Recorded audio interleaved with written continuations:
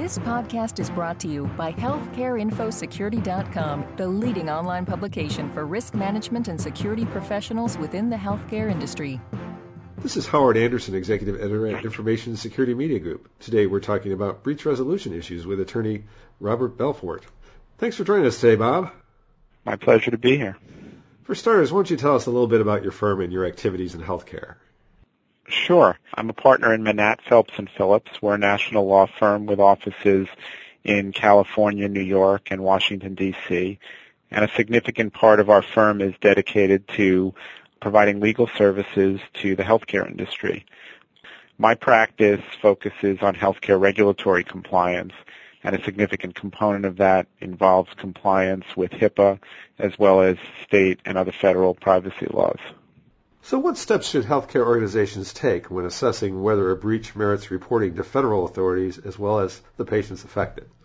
This has been a very challenging area for healthcare organizations, in part because there are several steps in determining whether a breach has occurred, and at many of those steps there's a lot of uncertainty, I think, right now in the industry about how to interpret the law.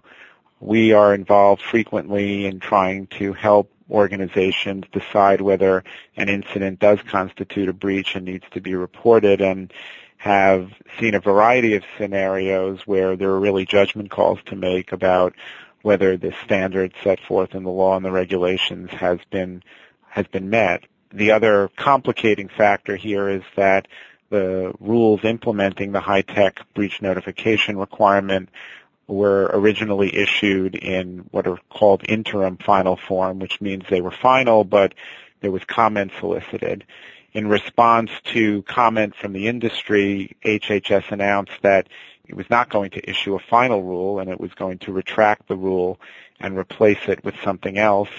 That occurred a long time ago, and there has still been no final rule issued. So I think there's a lot of uncertainty not only about how to interpret the current rules, but the extent to which those current rules are going to ultimately be the standards that have to be applied. But with that said, I think the first step in assessing whether there's been a breach is trying to figure out whether there's been improper access to information, to protected health information, and that has not gotten as much attention as the decision-making about the risk of harm standard, which I'll talk about in a minute, but it's less obvious than one might think as to whether improper access has occurred in all cases. There are times when information may have been obtained by others, when items have been lost, or whether the circumstances surrounding information are not clear, and there are often judgment calls to make about whether it is likely that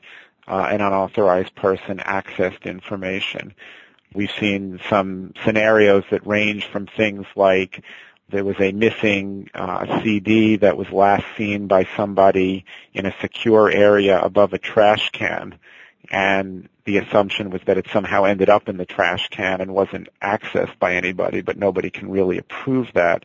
It's those kinds of situations where I think there are difficult decisions to make about whether there's been improper access. If you pass that threshold question, then there are certain exceptions for inadvertent good faith acquisition by employees within the organization. You need to assess whether it's possible that exception was satisfied. If not, the next question is whether the information was unsecured in the way that's defined under high-tech. HHS has issued guidance indicating that if information is encrypted in accordance with certain standards, then it will not be deemed unsecured, and even if there was improper access, it would not constitute a breach. So this is often a frustrating issue for organizations that confront lost laptops or other portable media where encryption is really not that challenging from a technical or cost standpoint, but there are still a significant number of cases where unencrypted information on portable media has been the subject of a breach. If the information is unsecured, then the final question, which is the one that has gotten most of the attention, is whether the improper access created a significant risk of harm harm can mean financial, reputational, or other harm to the individuals whose information was accessed. And there are often a number of factors that have to be considered in whether there has been a significant risk of harm. That includes the type of information that was the subject of the improper access. Does it include sensitive information like Social Security numbers or credit card numbers that could be the basis for financial fraud, or does it include the type of medical information that could be embarrassing or otherwise harm the reputation of the individual? Also important to consider is who accessed the information. Was it someone who had a duty to keep it confidential, such as another healthcare provider, or was it someone who either has no duty or appeared to actually have bad motives when acquiring the information?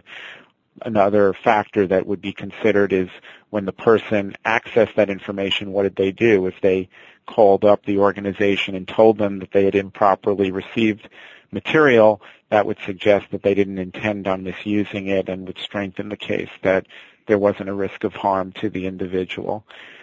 One of the struggles that organizations have now with the risk of harm standard is that obviously there is no bright line.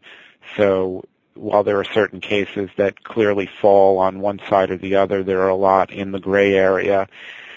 Organizations are, on the one hand, concerned about sending notices to individuals where they really don't think the individuals are at risk.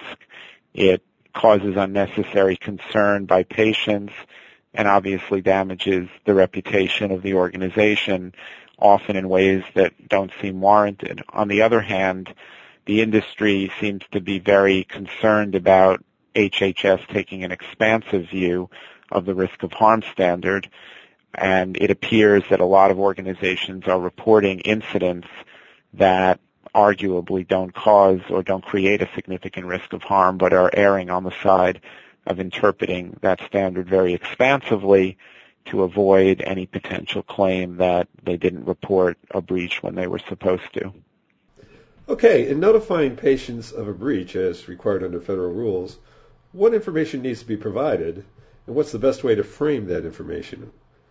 Well, I think from the factual standpoint, there are certain facts that the statute specifies has to be included in the notice, such as the date of the breach, the nature of the incident, what kind of information was contained in whatever material was improperly accessed, and what the organization is doing to try to rectify that problem. So it's usually pretty straightforward in terms of figuring out what facts have to be contained in the notice.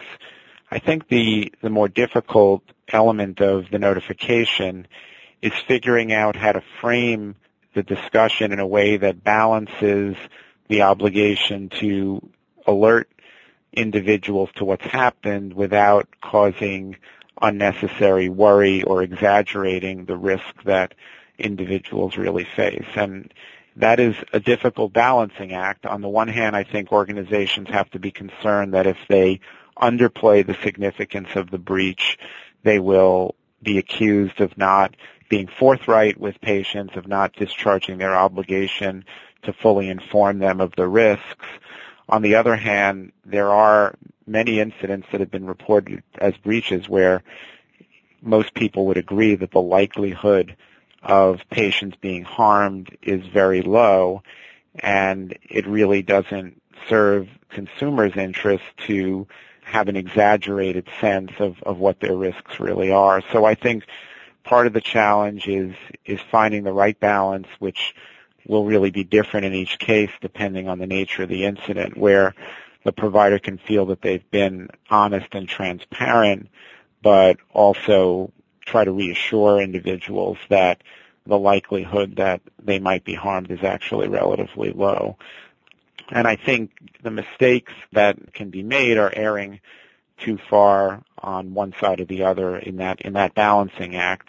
There have been cases where, in my view, providers have issued notices where I just don't think there was really a risk of harm, and maybe not even improper access, where there were vulnerabilities in the provider's security systems or other incidents that suggested that the risk that patients could be harmed was exceedingly low. I think I understand the motivation behind reporting those as breaches, but I think there may be an over-reporting that's going on within the industry right now, and I'm hoping that there will be some clarification in the final rules that makes it easier for organizations to figure out when reporting needs to be done. I'm unfortunately a bit skeptical about whether that's going to really happen.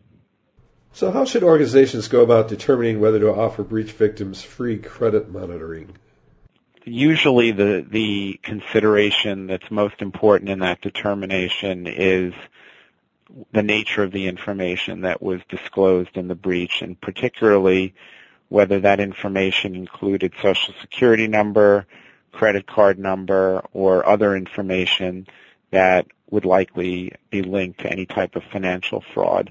Where the disclosure involved purely medical records with demographic information that could probably be obtained from public sources, most organizations would take the position that there's no real risk of financial fraud. There might be a risk of reputational or other type of harm, and as a result, free credit monitoring wasn't necessary. The statute and regs don't require free credit monitoring. The law requires organizations to mitigate the potential harmful effects of an improper disclosure, and so I think that mitigation really needs to be linked to the type of information disclosed.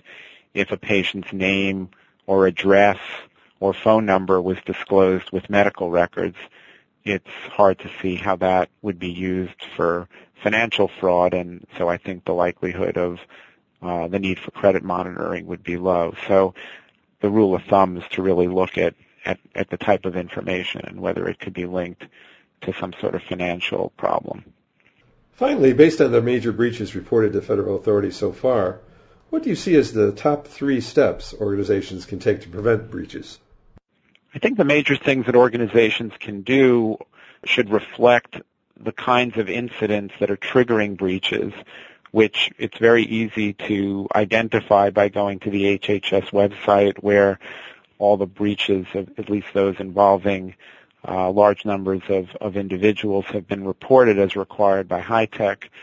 And the overall trend in that area is that most of these breaches are the result of what I would call relatively low-tech problems rather than high-tech problems. They're not being caused by hackers or sophisticated people who are penetrating systems, not to diminish the importance of protecting against that. But I think the low-hanging fruit in this area to prevent the kind of incidents that are really generating most of the breaches is to look at a few things. Number one, a disproportionate share of breaches involve portable media or devices like laptops, thumb drives, CDs, things of that nature. And as I mentioned before, it is not difficult to encrypt information on those kinds of media and devices. And so I think at this point, even though encryption is what's referred to as an addressable standard in the security rule, which means it's not actually mandated in all cases, I don't see any reason why information shouldn't be encrypted in all cases on portable media and devices. And that is one step that organizations can take that I think can address a very significant share of the types of breaches that are occurring. The other thing that I think is a major source of the notifications is what I refer to as insider problems. And by that I mean individuals who have access to the system accessing information for improper purposes, whether it be to commit fraud or just out of curiosity because it's a celebrity or it's somebody they work with within the organization whose records they're looking at, or a family member.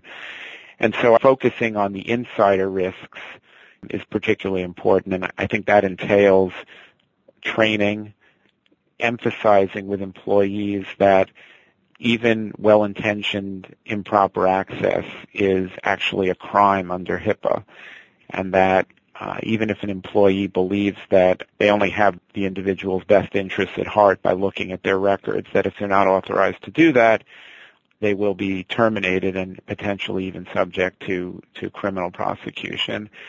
And I think backing that training up with internal auditing, I think the belief that audit logs are being monitored and that there's a high risk that if you access a record improperly, you will be caught through some sort of audit trail review, that can have a very important impact on behavior within an organization. So I would say that those things are not that expensive or technically difficult to implement. And I think if organizations did those things, they wouldn't prevent all the potential breaches, but they would go a long way to eliminating some of the common incidents that occur. Well, thanks very much. We've been talking today with Robert Belfort, partner at the law firm Manatt, Phelps & Phillips. This is Howard Anderson. Thanks so very much for listening. This podcast has been brought to you by healthcareinfosecurity.com. For more interviews, breaking news, research, and educational webinars, please visit www.healthcareinfosecurity.com.